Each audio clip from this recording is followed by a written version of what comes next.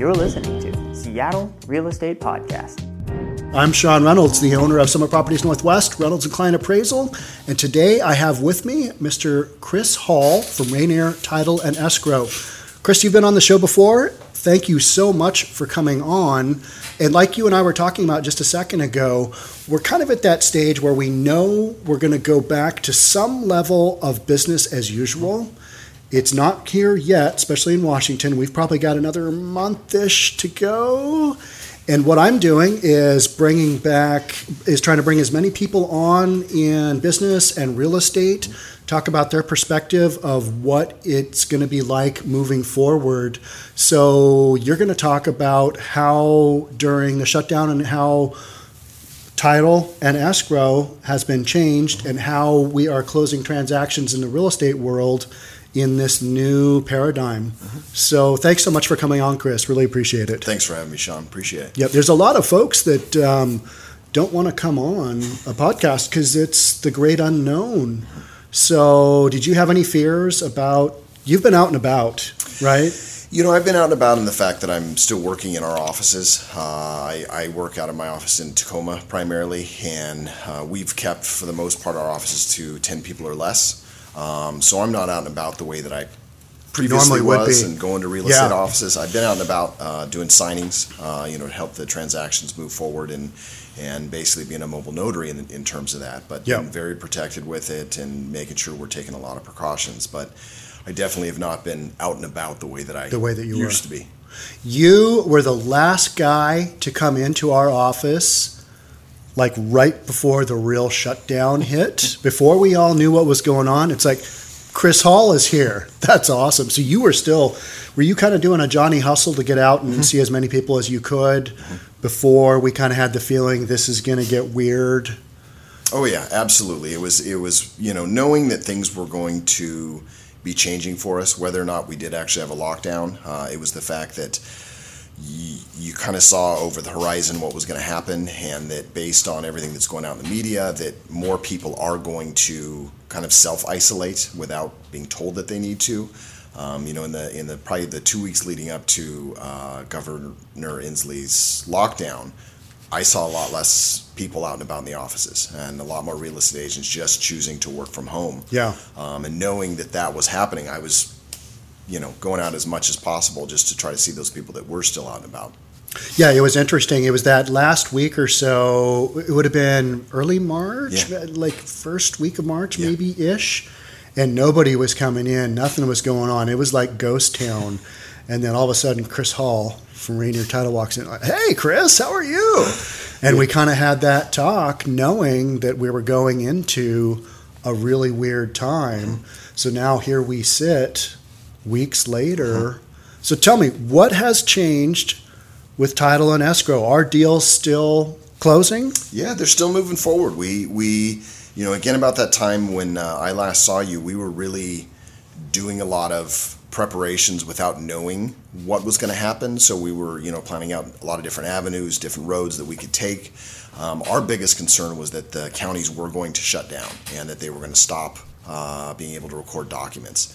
So specifically the recording offices, we were afraid, oh my gosh, if this really goes sideways, recording offices are going to be closed down, and that game over for real estate. Game over. Now I was, being as positive as possible when I was talking to my boss and talking to other clients and going, I think worst case scenario, we may have a couple days of shutdown with the county just because they would figure out ways to reallocate resources, get people to figure out how to work from home. I mean, with the way the internet works and technology, it's a real possibility. It's things that can transpire. But 20 years ago, we would have been shut down. Done. Yeah, done. Absolutely done. I mean, if they were creative, then they would have, one person in the county. And but for the most part, they really did not miss a step with anything. They just immediately said, you guys go do this, you do that, you take this, you have a computer, you have this. There are still very, very limited staff down at the county, but they do have people that are working from home. And I, in fact, a couple weeks ago had to run down to the Pierce County Auditor's Department to get something taken care of. And sure enough, I mean, you could get access into the building. they have phone numbers up you can call for the different departments, but the actual offices were shuttered. And you basically I had to go back out to my car. I made a call, talk to somebody. Sure enough, I ended up talking to somebody at their home, and was needing to get contact with somebody in the actual auditor's office. And she said, "Okay, well, let me transfer you, and I'll get you to so and so who's still in there." They transferred me to that person. I was able to talk to him, get them documents, do what needed to happen. But they have people working from home. They have phone numbers transferred. They have people answering cell phones. So they really got creative very quickly and have not missed a step. Everybody's kind of adjusted accordingly and made it happen. It's kind of like when you're out in the parking lot of a restaurant and you want to place an order, you shouldn't go in, and you call, and then you go in 10 minutes later, get your order, come back out. Same thing. Banks, credit unions, same thing. You might see somebody in there, but more than likely you're going to have to call, make an appointment, and then you get to go in. Yeah. No, it really, the necessity of, being able to be creative and have solutions that still work for everybody, it really was kind of amazing at how people realized this was really a scary thing. We need to make sure and take these precautions. And they implemented plans right away. Now, I think obviously that some of these have modified because there were unforeseen circumstances. But it really, we have not missed a step at all with the county. We, have been e-recording for the most part for about the last 2 years. But that's become 100% now. That's the norm. It's all e-recording. And title and escrow, because they are in the financial services food chain of real estate, you guys were essential right off the bat. And on the appraisal end, we were 99% sure we were essential, but we didn't have there was no guidance initially when the shutdown happened from the governor's office, and then we got that very soon. And real estate brokers for 2 days were non-essential. Which is weird that, I get it when they're putting those plans in place, that, okay, this yes, this no, this yes, this no, but how so many of those things have overlapping forms to where it's like, okay, well, you're shutting this one aspect down. And, knowing that the county, when they collect their excise tax for every transaction that closes, if they were to shut down, that's a very large source of income for the county. And you're basically... You're cutting off a couple $1,000s per home being sold. Yeah. That's not a good thing. When you got a lot of other businesses not open, not taking in state tax, but it's such a good thing that the weed stores have been kept open because got to medicate those people and provide essential. Well, and I heard that their sales were up, I think 40% towards the end of March. That's now crazy. They've gone back down to their normal levels. But as soon as this thing kicked into place, their sales went up because they're open because they're part of the agricultural, which is open. Yeah. I saw a news story a couple of days ago that there was a state on the East Coast, maybe Pennsylvania or somewhere in that area, that weed stores were open, booze stores not. Really? Liquor stores were shut. Well, in Washington, isn't it, if the liquor stores are open, if they have food, they were still able to, but I thought they were shuttered here if they didn't have food. Now, most of them do have food of some kind. Because remember the way liquor stores used to be in Washington? It was just like hard alcohol and wine and some beer. But now, since that's in the grocery stores, wildly different landscape. Yeah. But it's good to know that some state out there is like, yep, weed, good, booze, nope. Priorities. It's been a wacky ride. So you guys have been essential right from the get-go. What kind of things have you seen change? We keep in the actual process of signing somebody. Title, there's probably not a lot of change, right? Because that's basically a report that gets pulled, emailed out. Yeah, that's a lot of research that we all have internally. We're not doing in that aspect of it. There's not a contact with a lot of outside sources. Sources that we do reach out to, the courts and whatnot, we're still able to access those electronic databases. So can your employees, can they access that from home? They can access it from home. So no major impact there. Because I know in the mortgage industry, it's hard to have your mortgage people work from home because unsecured networks a lot of times and internet, and they've got people's social security, they've got their password, they've got everything. So some industries are way better suited for the data collection. Yeah. And so title... We work through secure cloud servers. We had switched over to Okay. cloud servers probably 4 years ago. So theoretically, we can log on to a Citrix system from anywhere. Okay. Access That our is database secure. That's secure. So people don't need to worry. Yeah. And I think that's the main consideration is, am I going to get hacked? Which, that was a concern going into this in the beginning. I mean, with the percentages of people losing earnest money and wiring funds even going in before this, it's gone up exponentially by huge amounts year over year over year, just because monitoring emails and unsecure emails and whatnot, people being able to hack in and change the wiring instructions. That's always been a part of this that hasn't changed. Unfortunately, it just is a part of the reality. We've done a lot of things to be able to fix that and make sure people are aware, but it still happens. It still happens. People get hacked all the time. It's crazy. So title, pretty much business as usual. Business as usual. Got some people working from home. Escrow, typically you think about sitting down around a big table, real estate brokers helping their buyer, and the closing officer is sitting there going through all the paperwork, big huge stack, and you literally physically hand it to somebody much closer than 6 feet. Yeah. We don't have big. So how do you handle that? It is probably about 10 years ago, we saw a larger accessing of utilizing mobile notaries for signings. So it became a larger percentage of the signings. We still did have people come into the offices and do those face-to-face in our actual offices, but we saw a larger percentage of mobile notaries being used. With the changing of COVID-19, that's all we do. We don't do signings in the office anymore. Okay.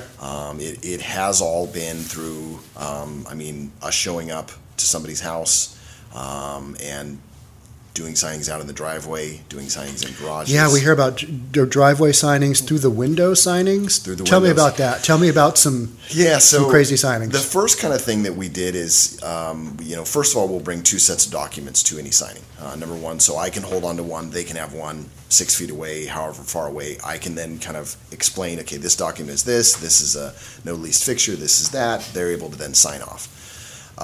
For the through the window signings, we've had a number of people where we'll literally pull up in our car in their driveway. We as the mobile notary will stay in the driver's seat. We'll hand a set through the window. They'll literally go up to the hood of the car and they'll sign stuff and they'll go page by page. Through the window. Through the window. Window signing. Yes. Yeah. That's amazing. So you hand it out, they grab it, take it to the hood, sign it away, bring it back, grab the next one. And, they'll just keep the whole packet of documents right with them on the hood, and they'll just go page by page. Okay. So that you don't have all that back and forth. Yeah, we just hand them a packet. Yeah. And I've seen stuff in my research for this podcast where you lay it down on a table, step back, person grabs it, does their thing, puts it back, step up. Yeah. Kind of like cash or your stuff at 7-Eleven. Put her down, step back, let them do their thing. Yeah. And we've kind of figured, through, I wouldn't say trial and error, but in ways that a lot of us have realized in order to keep that distance to where, we always kind of, even before this, like to bring 2 sets of documents, then give the buyer or seller a set of their documents, unsigned, but here's everything that you have signed. Right. We can scan you a copy afterwards that has your signature, but here's a set. We kind of utilize that, and it just modified in the fact that me as the signer will keep a set so I can then explain to you what each document is, because when we turn the page, I turn my page. But we have 2 sets. You're signing yours. You're going page by page. We're trying to also get them the documents ahead of time, a day or 2 in advance, so they can review them a little bit. Yep. Obviously, with lender docs, it's tougher because a lot of times, if something is supposed to close today, we don't even get the lender docs till 10 in the morning. We schedule of the day of closing. So some of those lender docs we aren't able to, for the final numbers that they're getting. But yeah, we're doing as many of these things as possible just to keep them safe, keep us safe. Make sure that everybody understands what they're signing and feels comfortable with it. Have you had any unusual circumstances where you just couldn't get a signing done for whatever reason. People were fearful, didn't want to do it, people backing out. What kind of experiences have you had there?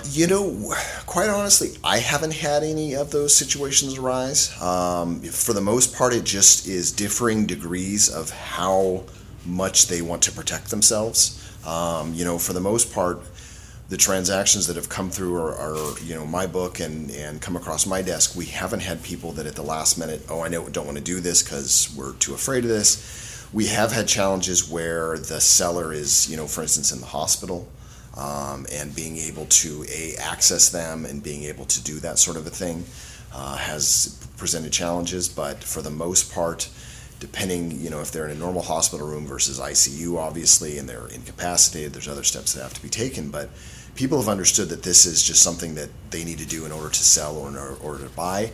And you can tell right away, how concerned they are with COVID, how serious they're taking it, or just how much they want to make sure and protect themselves or their children.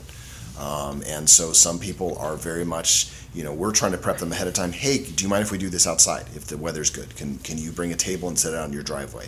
If the weather's bad, do you have your garage that we can access? Can you open that up and have it right towards the edge? We'll have the signer there. That way nobody's coming in your house that you are, living in. They're not worried about getting infected. The signer is not worried about bringing anything in or taking anything out.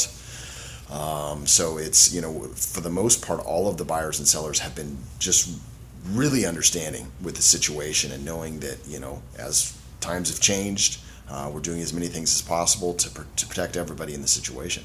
Have you had anybody reach out to shake your hand and you're like, we don't do that anymore? It's funny is a lot of times, especially when you're dealing with the people that are signing, especially buyers, they're very excited about them getting this new home. And it's funny how almost every signing, it has been said at least once, I would shake your hand, but I get it. And so we kind of do this high five, or, we said, well, wondering if we're going to end up taking over these, Eastern practices of bowing or, that sort of stuff. But it really has. Which is fair. Yeah. Everybody, normally I'd love to shake your hand, but we'll just. Because normally when you walked in the door earlier, I'm like, I should go over because that's what I do. Oh, we don't do that anymore. It's weird. Hey, Chris, from 20 feet away, come on in. The salute or the air high five.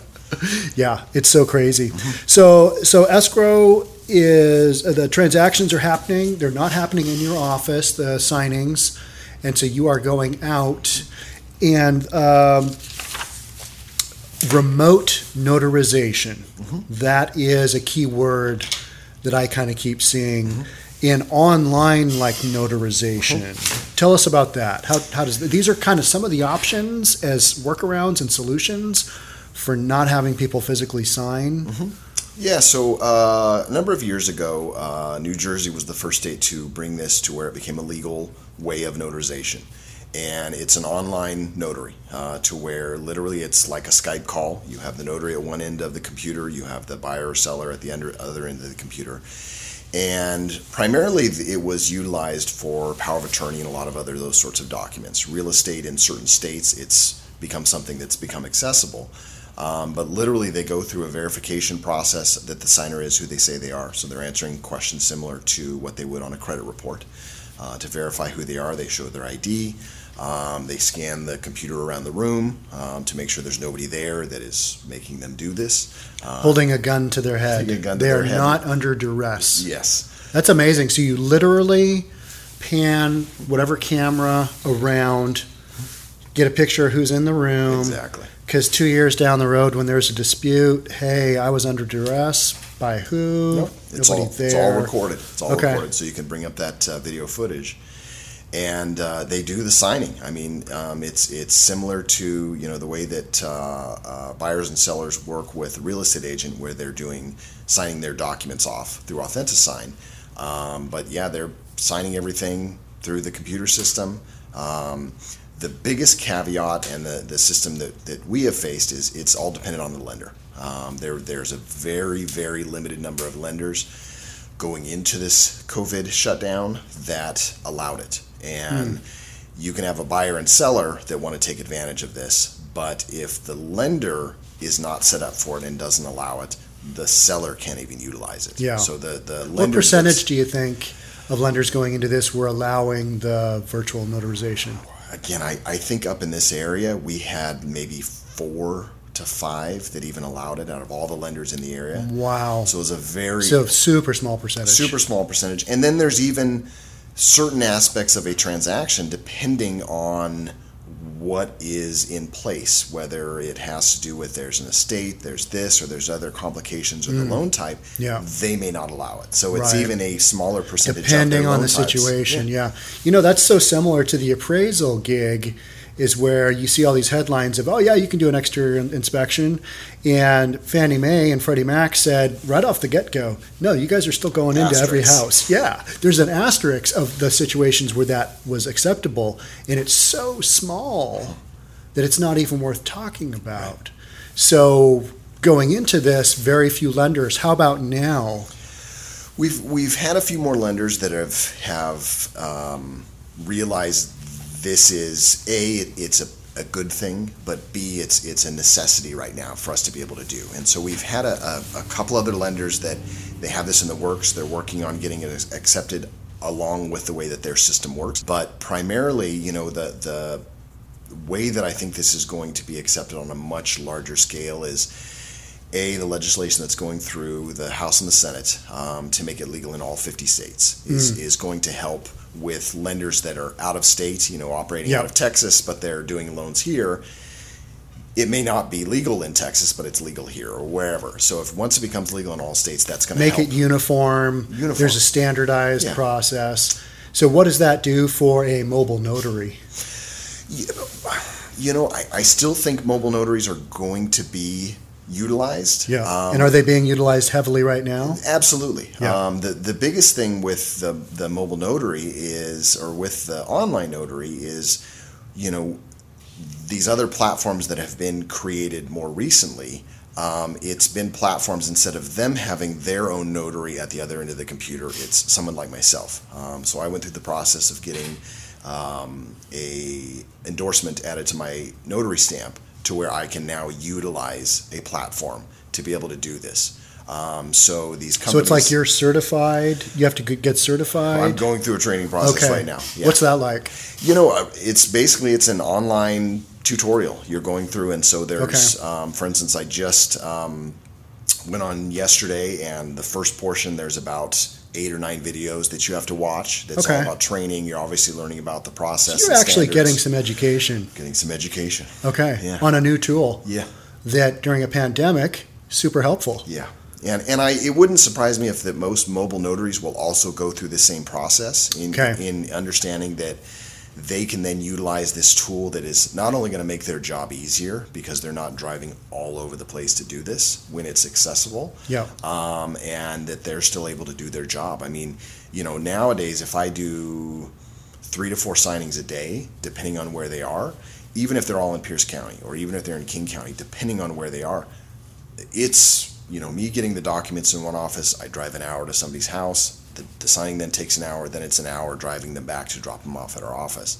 Then you start all over with the next process. So if you're able That's hustling. If you're doing like 4, that is hustling. That's a start at 8 in the morning and you're going to 5 o'clock at night. Easy. Yeah, and that's if you take a lunch break. Yeah, lunch break. And lunch break is driving through the whatever, going to your next. Protein bars and peanuts. Yeah, okay. Or you take what little lunch you bring from home and scarf it down before the next appointment. But if you're able to do these online notaries, you could do a lot more of them. So quite honestly, you could be a lot more efficient by utilizing the technology. Okay.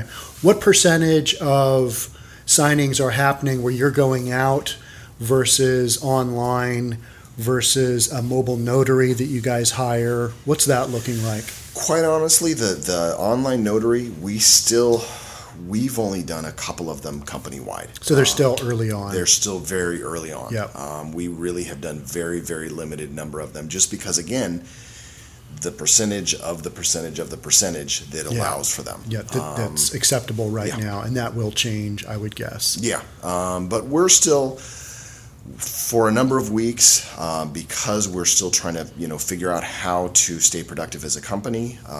People like me, sales executives, we're out doing a lot of signings. I mean, that was becoming our primary job. Okay. And that You're on the front line. We were on the front line. Yeah. But that was also due to the fact is we had a number of mobile notaries that kind of backed off because they were wanting to protect themselves and understanding the dangers that just like were the inherent. appraiser or real estate brokers. You know what? I'm going to take a break from this. I don't really want to put myself at that kind of risk. Yeah. So, Nope. Somebody's not having a good day. Yeah. We had more than backing off, so then we were stepping in and doing it. And it quite honestly was also a money-saving proposition for the company. When we do our transactions for escrow, our escrow fee, we actually at Rainier write in a mobile notary fee. So when we send out a mobile notary, it costs $150.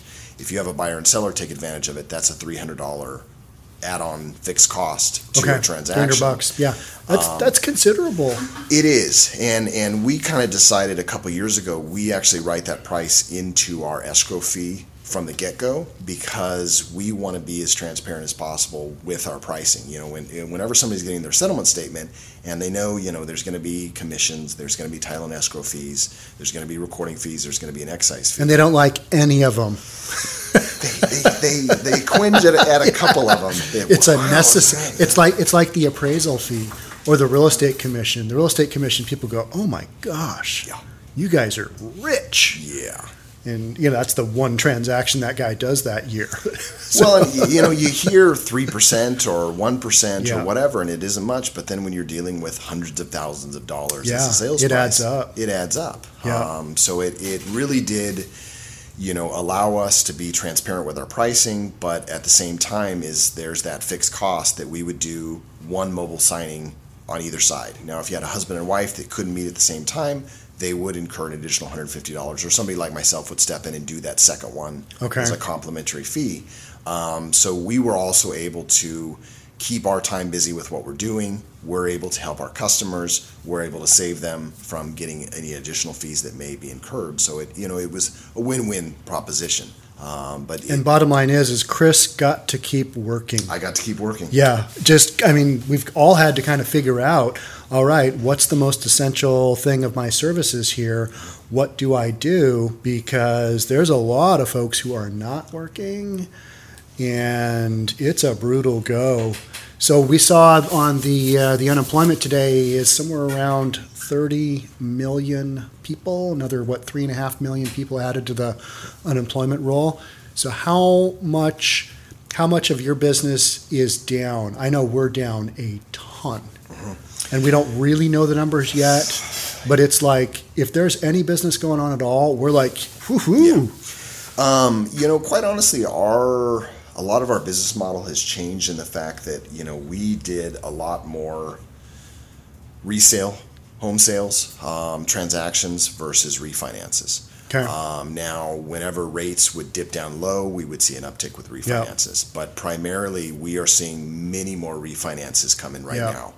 So our book has changed. And, obviously those have lower title premiums, lower escrow prices because it's less work involved in terms of because you're refinancing an existing mortgage. So you're not doing quite as much title research. The escrow process is similar to a purchase but different. So it really has changed in the fact that before we would see some reps that get 2 to 3 refinances. Some days they're getting 10 to 12 refinances that are coming in. Now, whether or not, all of those are going to close, some of them are going to fall off. They're going to fall off. That sort of thing. But we've, definitely seen a decrease in resale numbers that have come in. And that's just based on, you're looking at the number of listings, the number of pending sales that have gone in. It's just less. People don't want inspectors walking through their home. No. They can't do open houses. Yep. They don't want that sort of stuff, happening, as well as the fact that some people that, especially if they're selling to buy something else, they're not wanting to be out and about, and they don't want to. It's that chain effect. Yeah, it's the food chain. It is. And the food chain is really spotty right now. And so when do you think we'll go back to business as usual? Will we? quite honestly, I'm hoping with kind of these, if you want to call them soft opens, with the way that they're slowly integrating. Yeah, I call them slow opens because it feels slow. Well, and you've got to allow those things that are kind of on the fringe to where they don't allow large congregations of people to be able to get together and see how that goes and see, okay, we're going to open this, and then we wait a couple weeks and we see if we see any sort of an update. Okay, we don't, then let's open these other things. Move on. Or maybe we just take a hard look at Georgia. It's going to be interesting to see what happens in that state over the coming 4 weeks. Because they still had a lot of COVID activity and deaths. Yeah, and they basically said, let her rip. This is what we're doing.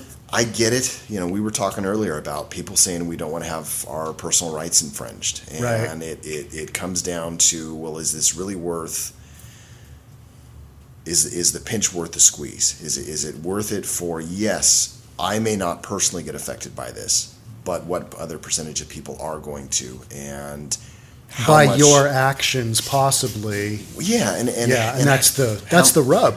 How much is it going to affect our being able to rebound sooner versus later? Is yes, if we all open everything back up, we may go out, but we may still see certain restrictions for a much longer period of time. Yeah. Now, is that better than having these tight restrictions for a shorter period of time?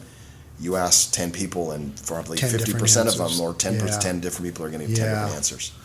Yeah, that's kind of what I'm thinking. So I'm just kind of waiting for it. Not a big golfer. Do some hiking. Not a big fisherman. But, those are things that are pretty easy to open back up. They are. I want the gyms to open and the haircuts to get going, but those are the worst.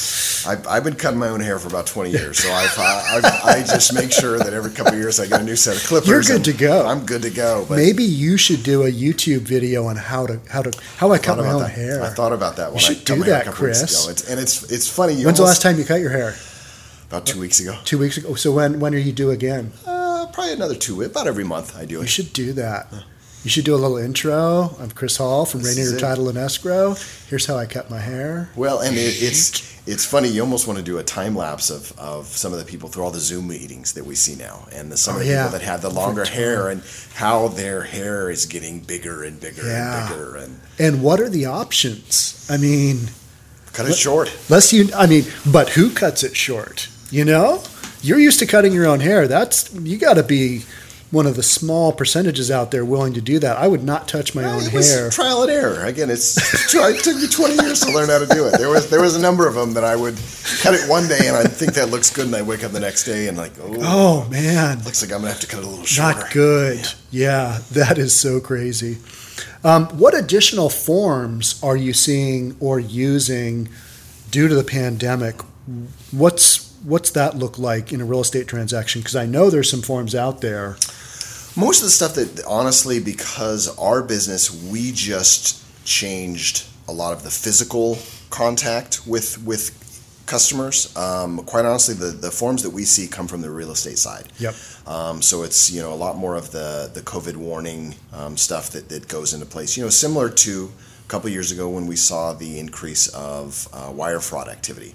How all of a sudden you started seeing those sort of forms being integrated in with purchase and sales and people being aware of it. So when it comes to additional forms that people are having to fill out, quite honestly, the main ones that I'm seeing are from real estate buyers. There are some forms that are coming from the lenders that I think a lot of it has to do with preparatory of certain aspects of loan forgiveness, or if people lose their job, that they're kind of really signing stuff. Well, this is concrete that this amount is owed, and but it also leaves at least a little crack in the excess of somebody being able to, okay, we need to do some form of a loan modification if I do lose my job based on this unforeseen pandemic. So there are some provisions being set up in addition to the Form 22FM, which is the force majeure form, which basically is for a pandemic or an act of God, a flood, a major catastrophe. That's the one that we're using that provides, all right, if this happens or something goes sideways due to this, you can extend it out, or here's the provisions. Well, and for the most part, people have been really understanding. I mean, obviously people's frustration levels are pretty high, but understanding that this is affecting all of us. A lot of times you have a buyer or seller, and if you were to have some sort of an act of God or something, previously it would almost just affect one side of the transaction. And so the other side of the transaction had to be more understanding. Because we're all in this together, we really have seen a lot of understanding, and with people understanding, okay, we can't get this scheduled, or we can't do this, or we can do this, or we need to do this, and people have been very gracious in understanding that if there's delays, we get it. As long as they're not unreasonable delays, as long as we understand that we're doing everything possible to move this forward. Right.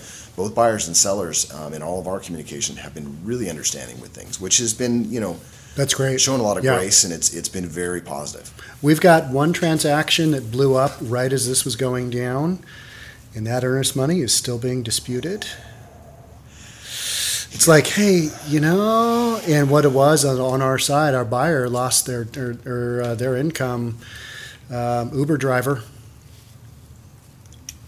their income is not solid moving forward. I mean, you keep hearing about Lyft, Uber, all those. Nobody's going around. Nobody's running around. So those guys, their income moving forward you can't count on it. No. And the lender said, and denied the loan on the day of closing. And so that's the only one we've had. We've had a bunch of other deals that have blown up. Mm-hmm. And understandably so. People, they're freaked out when this all first went down. So we lost a bunch of transactions because of that. And it was like I went through a few days where I'm like, well, I wonder how many deals I'm going to lose today. Right. And that's literally what I dealt with was, there's another one. Not if, it's how many. Yeah, it's how many. Yeah. And it was a handful every day for like a better part of a week. Yeah. And I'm like, I hope the bloodletting is over because we don't have many deals left that are going to close. And then slowly things are coming back.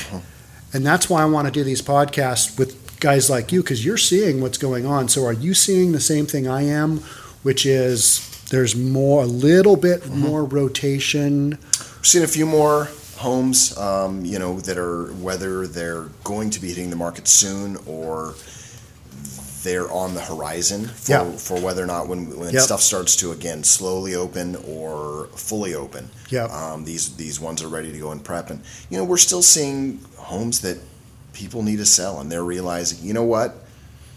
There's no reason for me to delay this anymore. We have already moved into our other home, or we've already bought our home in the other state, and so we don't have these contingencies we're having to deal with. And so we're still seeing homes that are coming on the market. And if you're a home seller, there is not much competition out there. And prices, I just did a podcast on prices not really dropping. They even going into this, I saw with the percentage of inventory that we had, it wasn't like we had a balanced inventory? Market. Yeah, exactly. There was none. It was still a seller's market, and so you're not going to see the price decreases like we did after 2008, 2009. It really has been the fact that it's the amount of buyers and the amount of sellers, and really low interest rates and the mortgage forbearance. People don't have to freak out about, okay, I lost my job, but now I'm going to lose my home as well. This is really going to be terrible. They know they at least have that option, whether or not they're going through that. Well, and even with the mortgage forbearance, I had a couple conversations with my CEO and COO last week about that, just trying to get some more information. And, it's quite honestly, it's kind of like the wild, wild west for lenders, because they kind of said, the government said, yes, we've got this plan in place to be able to forgive people's mortgages for a couple months. But how each lender is tackling that is different. And, some of them they're going through the process, from what I understand, and I haven't had to deal with these, is it's going to be similar to the loan modifications that were done after 2009, 2010. So they are going to be signing new documents and getting recorded because it is changing the terms of the loan. Terms of the original deal. But we have heard that some lenders, they will say, okay, yes, we're going to forgive this 3 months. However, if once we get to the end of the amortization schedule, that 3 months of payments a lump sum, as opposed to we're just adding. And 3 not months. just your 3 months, we're going to add that fourth one in there. You owe us for 4. I just did a there. podcast, I think a couple of days on lump sum not required. Yeah. And that was the Fannie Mae and Freddie Mac dictate on Monday. They basically said to all the lenders, here's what you guys need to do, but we're not going to tell you exactly how this is going to go. And so a lot of lenders are like, oh, yeah, we'll give you a mortgage forbearance. But like you said, lump sum. How's a lump sum payment going to go when a dude's been out of work for 90 days and then all of a sudden you're going to come up with 4 mortgage payments? Yeah. No, I can't imagine that being something. I mean, the best thing that we can warn people to do is make sure that if you're wanting to go through this process, contact your lender. Ask for all that's that the number one thing. documentation ahead of time so you are fully aware. And whether or not that lump sum is due once this is done, or they just tack it on again to the end of the 30-year. Yep. Now, whether or not people go the full 30-year term or they refinance, it's rare that people will, if they're even 10 years in, that they're going to stay with that same loan for the additional 20 They're going years. to refinance it They're out. going to refinance it out. Especially if interest rates are going to do what a lot of people think they're going to do, which is go down. Are we going to see Which is rates? crazy. Are we going to see rates consistently under 3? I think in 2021 you do. It wouldn't surprise me. I mean, that's kind of a pattern. Yeah. So on the forbearance thing, this has been a huge thing.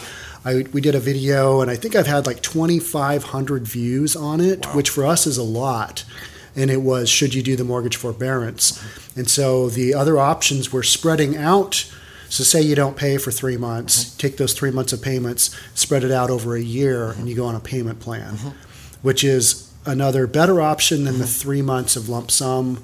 But still, if you haven't had a job for 3 months, guess what? You got a million bills that have piled up. Yeah. You don't have money for a payment plan either. No, and it's not like, even if you lost your job, I mean, again, those bills keep coming. It's not like your It's income level has stayed the relentless. same and Yeah. you're just, Yeah. All I got to do is catch up on my mortgage. That's it. There's just so much of effect of that. It is. Yeah. It's a crazy time. It's scary. Yep. Have you had any buyers or sellers who have been abroad and because of travel restrictions haven't been able to fly back into the U.S.? We haven't had too many of those pop up. Quite honestly, the one that I've seen more is when we have a property that's owned by an LLC and one of the members of the LLC is abroad. And so typically they would then come back to the U.S. and sign their documents, or we would use one of the systems in place. And typically what we did before this is in order to sign a, document that's legal for the U.S., it would have to be signed on U.S. soil. Yeah. So they'd have to go to an embassy or a consulate. That's exactly the notes that I had was embassy or consulate. Which have shut down.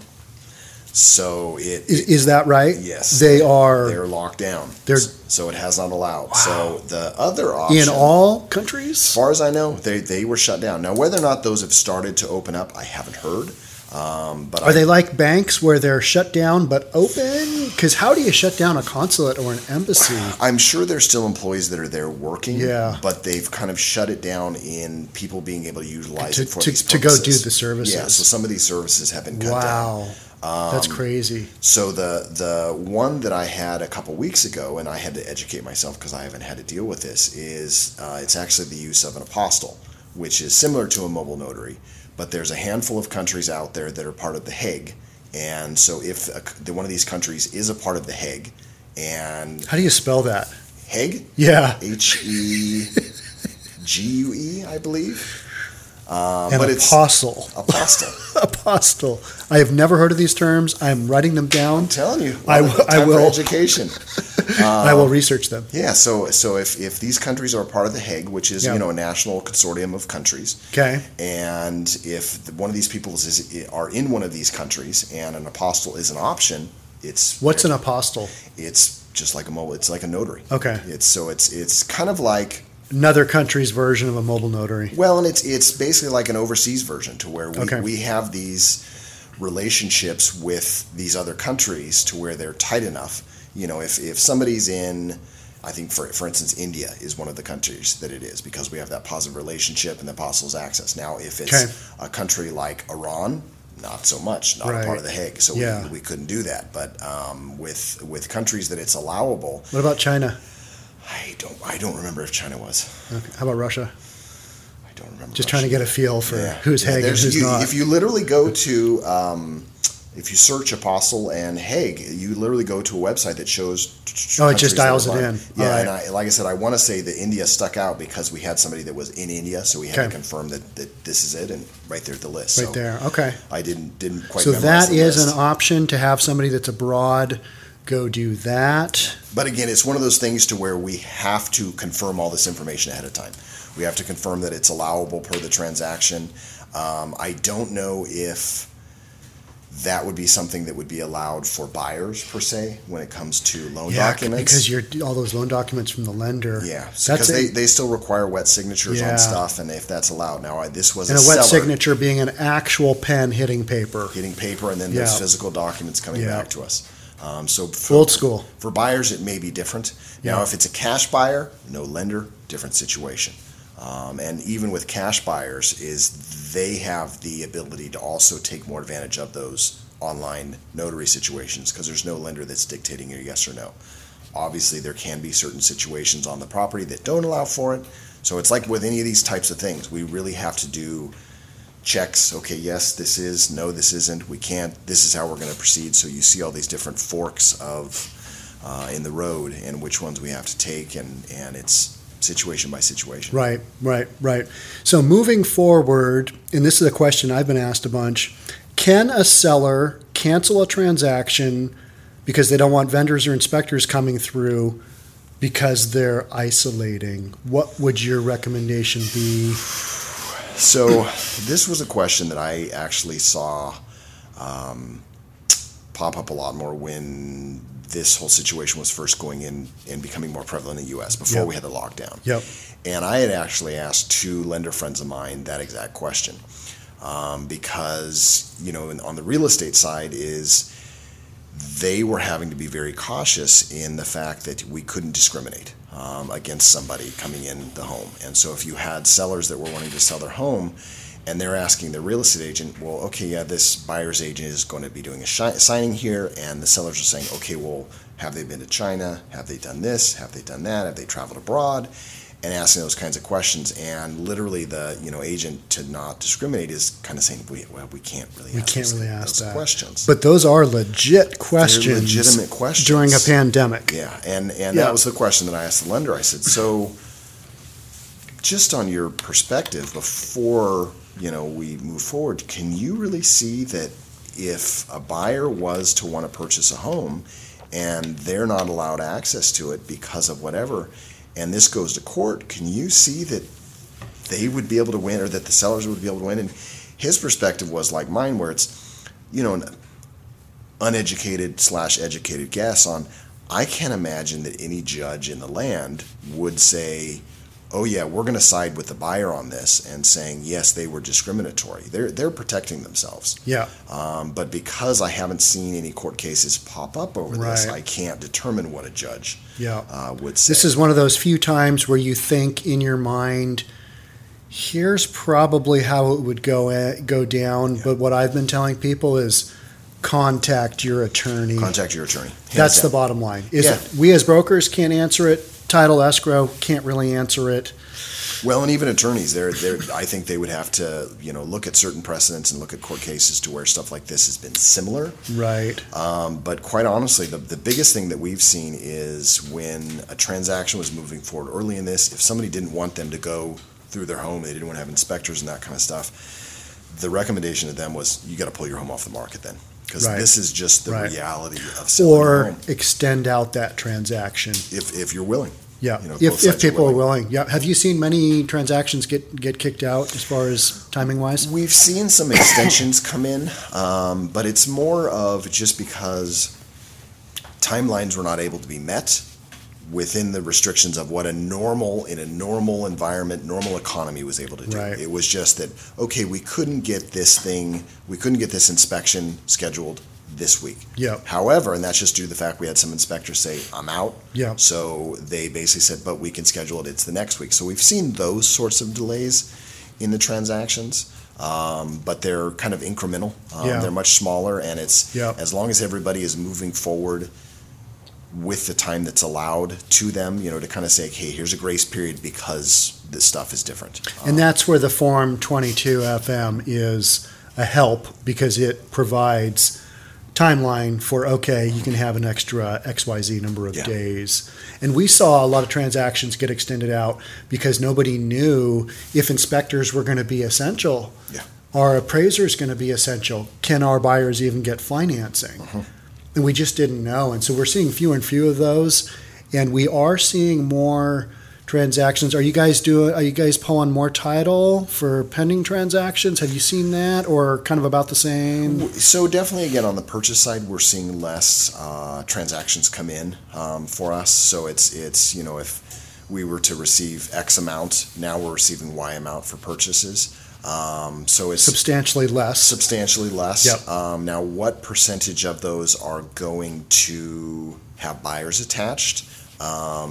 I think it's still, quite honestly, the ratios are pretty similar, just because, you can attest to the ratios of homes hitting the market versus homes that are pending. You still have pretty similar ratios. It's just a smaller piece of the pie. And also the ratios on my other end of business, which is the appraisal, there's still a fair number of purchases relative to refis. Yeah. And that kind of surprises me. Because I would have thought that, and I listen to my appraisers, I ask them, hey, your purchases versus refinance, what's that look like? And a lot of them are like, I'm still doing a fair number of purchases. Yeah, they're still in. So they are out there. And one of the things that I have seen is in the last week, Nikki has to go out, and he goes out and videos each of our listings, does a walkthrough along with drone. And he's got a bunch lined up for next week. Oh, wow. So a little bit of activity, better than none. Absolutely. And it's like anything that with the technology that's be able to used, and with any of this kind of stuff, you're almost able to kind of refocus on those things that might have been blurred before. Because before you may have, 100 transactions that you're constantly focusing through for said month. Now you've got 70 of them. Well, there was a lot of these things that we still did, but we're even also figuring out these other ways to kind of streamline these processes and make this more robust, because actually putting a little bit in here has a bigger payoff, and it really is the benefit of it is you've been kind of able to reanalyze your processes, how you're doing things, how you're moving forward. So it's, like anything, you've got to look at your glass half full. Right. Yeah, because otherwise it's pretty empty right now for a lot of people.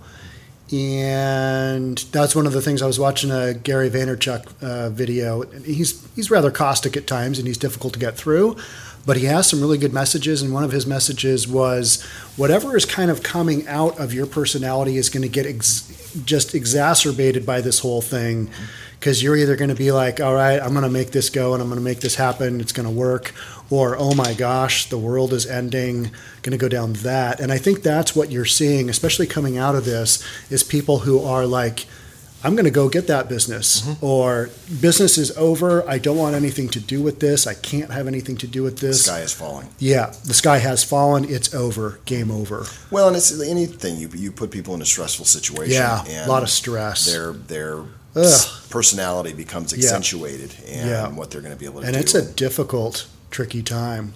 So, hey, I wanted to say thank you for doing a signing on one of Elias's leases. You did signing on a lease, I think. You get nothing out of that. Just helping out. Appreciate that. And that's one of the reasons we use you and Rainier Title, is because you guys are a local company and you guys have some great product. You've got Breakthrough Broker. And so I wanted to allow you to talk about Rainier Title a little bit here.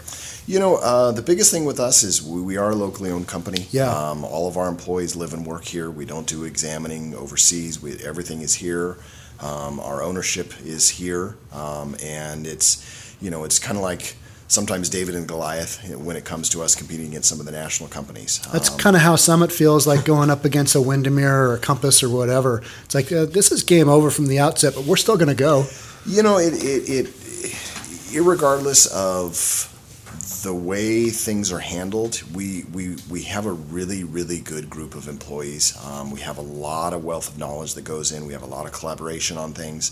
We don't have the deep pockets like the nationally traded companies on the stock exchange, but we can really change directions very quickly, and we can pivot very quickly. Because we have the ability to, reach out and have those conversations with our executive team. They can make decisions very quickly on things and be able to implement them. Now, some of them, if they're based on third-party vendors and whatnot, that's the time frames. But outside of your control. They're outside of the control. But if you need to have a call with your CEO, I pick up the phone, he calls. Yeah. And that's a beautiful thing. And that's a lot of why brokers tend to work with Summit. Same thing. There's some dude who's their managing broker who can actually get an answer from. Yeah. And so that's why we love working with Rainier Title for that reason. So thanks for what you do. And also, you're the last guy that came through before the pandemic went down. So more power to you. Thanks, and are you still out? Are you going out every day? How's that going? Are you doing... Honestly, primarily my work has been, I've been staying in the offices. I've been staying in my office in Tacoma near my home and working out of there and just doing a lot of Zoom meetings, a lot of phone calls, making sure transactions are good. If I go out and about, it's to do signings. Since real estate offices are shuttered at this point in time, we're not out doing that kind of stuff, but, still doing meetings with people. If a lot of people right now are trying to kind of, again, reallocate and figure out those areas of their business that were blurred. So we have a lot of people that are doing farming and whatnot. And so it's kind of them figuring out their database, what they want to do with it, how they want to move forward. So I'm sharing my screen, I'm pulling up information so they can see exactly what we're doing, get the numbers, get stuff honed in, so they can be prepped and ready to go for once the floodgates get open. Right, and I think that will happen. And so people need to not forget, you guys are available to help with farm lists and marketing. You guys are a great resource for that. Yeah. Thank you. Yeah, and I know you've helped a number of my brokers trying to get that going, because you guys can basically create some pretty specific marketing for people to reach out with campaigns, that kind of thing, and you guys are more than happy to help with that most of the time for free or low cost-ish. The way that the farms work, since we're governed by the Insurance Commissioner in the state of Washington, it's not for free, is it? It's not for free. But there's some marginal cost. The stuff that's free that we can give out is like last recorded deeds, property profiles, basic information on homes, deed of trust, that sort of thing. When it comes to the farming information, we do charge $2 for a farm. Yeah. But I mean, if you get a list of 50, 500, 2,000, it's $2 for your list.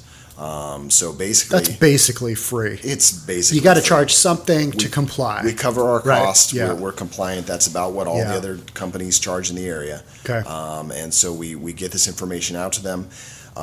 When it comes to the marketing, we're always talking about, okay, what message do you want to get out? So we're prepping the broker to be able to have something of value that they're sending out to individuals. We don't, as a title company, we can't produce that kind of stuff anymore, the marketing materials. We can point them towards some resources that they can utilize. And then I always kind of have ideas. What about this? What about that? But it's, them figuring out what sort of messages they want to do, what sort of item of value do I want to get into this person's home. And then we make sure once we get that honed in, I'll then find those homes that match who they're trying to go after. Right. Yeah. The perfect farm. Yep. Well, Chris, thank you so much for coming in today. I've had other guests that have just said, I'm just not comfortable doing that. So I appreciate you braving these weird times. Thanks for having me. And if people need to reach out to you, what's the best way to get a hold of you? Email me, chrisha@rainiertitle.com. Okay. They can give me a call, 206-769-5066 as well. I'm happy to answer any questions that anybody has. I appreciate you having me on here. Yeah, you bet. You've been a great resource, and thanks for sharing all the stuff about changes that are happening, how we're doing escrow. I think people have a better idea after listening to this podcast of what you're doing. So, Thanks, Chris, Sean. thank you so much. Thank you. Again, I'm Sean Reynolds from Summit Properties Northwest, Reynolds & Klein Appraisal. Thank you for watching on YouTube this episode, and if you're listening on our podcast, we appreciate it so much. We'll catch you in the next one. Thank you. Bye.